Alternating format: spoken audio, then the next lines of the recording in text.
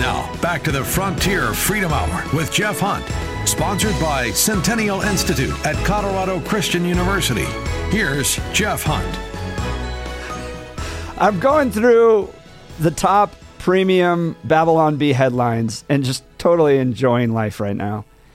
In bold anti-Trump statement, Pelosi rips up a Bible. Biden cuts hole in mask so he can still sniff people's hair.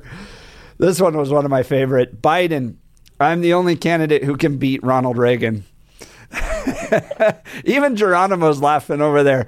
We're having a good time, friends. On the show, Seth Dillon, the CEO of Babylon Bee. He's going to be speaking at the Western Conservative Summit June 9th and 10th here in Denver, Colorado. He's here. You're not going to want to miss it. And we have an incredible lineup of speakers and just so much to enjoy. A great celebration of the West, of faith, family, and freedom. So we've been talking with Seth about censorship and the importance of comedy and just the history of Babylon Bee.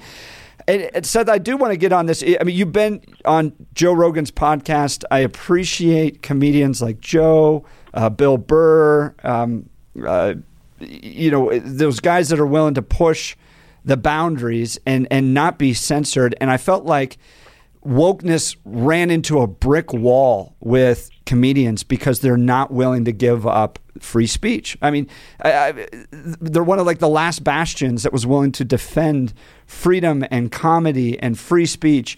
What was that experience like with Joe and just meeting and working with other comedians like that and the importance of comedy and free speech in a woke culture?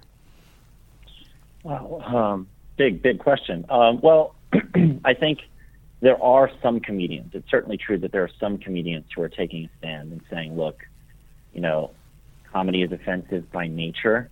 So, someone or something is the butt of the joke, and it's a healthy thing. Like it's important for us to take ourselves less seriously, and we need to be free to be able to make these jokes and have these kinds of conversations. There are comedians who are doing that. There's also a lot of comedians, we look at the landscape right now with late night comedy. I think I love this term that was coined to describe what they do now.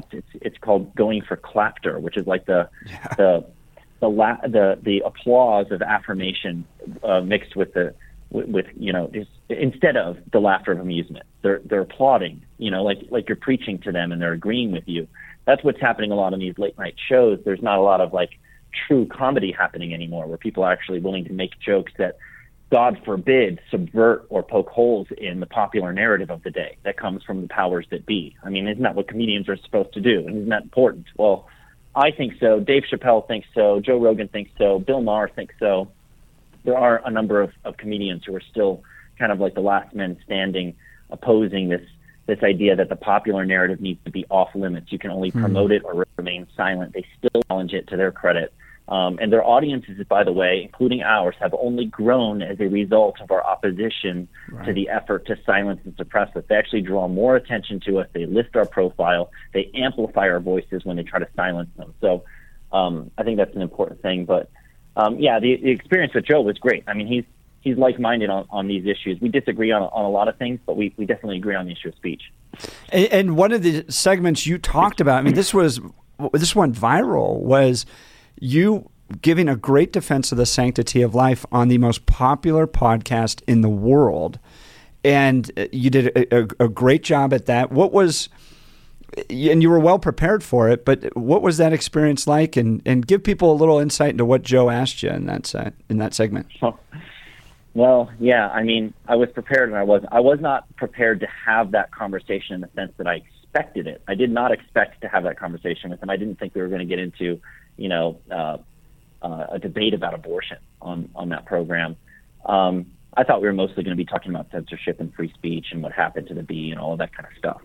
And we did. We talked about that a lot. But we somehow, I don't remember exactly how it started, but we got off into that and wading into those waters. And I was prepared, at least in the sense that I know what I believe and why I believe it. And so I already had that kind of fixed in my mind and heart before I even went into that conversation. That's just because it's an issue that's kind of near and dear to me. I care about it. I think it's an important issue. I think it's one of the more important issues of our time. And so, I've I've studied the arguments on both sides, and I was prepared to have a discussion about why I believe what I believe, that life is, precious and valuable. We're made in God's image, and our lives are meaningful and inherently valuable from the moment of conception. And you can't draw lines where all of a sudden you just arbitrarily pick and choose. Now I think it's a life that's that has its own rights and is worth preserving and protecting. And so that's kind of what we went back and forth on. And he was arguing that there should, at the very least, be exceptions for cases like, a teenager who gets raped. And he got really kind of passionate and heated at one point. He said, "You don't have the right to tell my 14-year-old daughter," he has a teenage daughter, that if she gets pregnant by a rapist, that she has to carry that baby. We don't have that right. And so it got kind of like contentious, and I squirmed in my feet a little because it was very personal. He made it personal and went right for the hard case, but I just stuck to the syllogism. I kept the main thing. It is wrong to intentionally kill an innocent human. Abortion intentionally kills an innocent human. Therefore, abortion is wrong. And you can't fix another wrong by punishing someone who's innocent. It was a great dialogue among an audience that needs to hear those arguments, which I really appreciated. And Seth has spoken at the National Pro-Life Summit, and he's kind of going out there and speaking on behalf of the sanctity of life in a number of other places as well. And that the younger generation, which you guys appeal to so well, is hearing those arguments. I really appreciate that, Seth. I'm glad you all are doing that. So, Seth, you were in Congress recently too, testifying on censorship issues that are happening. Give people insight into your statements there and the importance of pushing back on censorship that's happening on these social media platforms.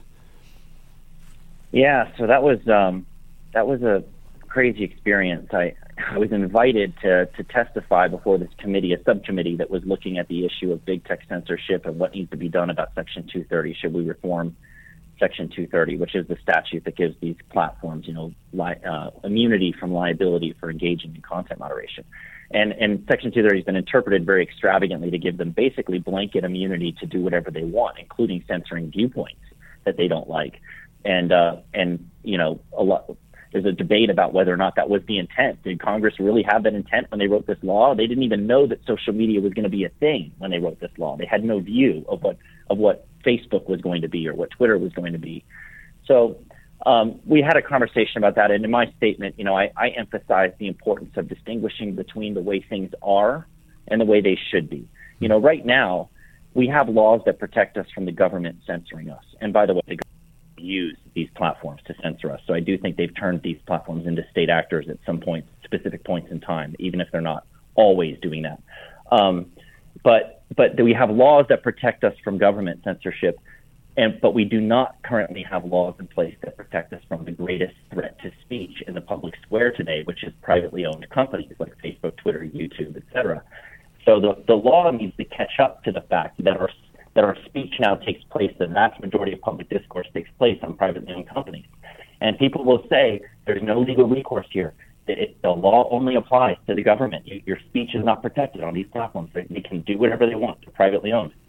And it's simply not true. We have plenty of laws in place for a number of reasons that regulate the behavior, the actual conduct of private companies. Common carrier doctrine is one great example. Transportation companies, telecom companies, they can't discriminate against you based on your viewpoints. They have to serve you because they serve a public function. And the argument is that these platforms do too, and that it's not unconstitutional to have laws that prevent them from discriminating, because those are laws that regulate their conduct. It doesn't infringe on their rights. It doesn't infringe on their speech rights. They try to call censorship speech, but censorship is not speech. So that was really the statement that I was making, is that, people get it all wrong. They think there's no legal recourse, but there is. And it would be constitutional to change the law so that our voices are protected in the public square. Seth Dillon, the great defender of free speech and fighting these government censors and this combination of government and social media that really is restricting our freedoms and our options. A few more headlines before we close here with Seth. Beautiful AOC fails to notice handsome and talented satire writers, even though they keep writing hilarious headlines about her. With Vice News closing, White House will have to lie to public directly. Seth, Give your writers a big round of applause. We have so much fun. It's in a culture, especially in Colorado, where it's just lunacy, the laws that are being passed down at the state capitol, and it is so depressing what's happening. You really do provide joy and happiness for so many people. So thank you, and thank you to all your writers out there. We'll look forward to seeing you at the Western Conservative Summit in just a few weeks. All right, thank you. Yeah, I'll pass that along to them, and I look forward to it too. Awesome. Friends, Western Conservative Summit, about 30 days away. WesternConservativeSummit.com. You can download tickets there. Dr. Yoram Hazony, the great Israeli political philosopher, Seth Dillon, Eric Metaxas, Tulsi Gabbard, Lauren Boebert, Kristen Wagner, the CEO of Alliance Defending Freedom, C.J. Pearson, Isabel Brown, Ken Buck, Harriet Hageman.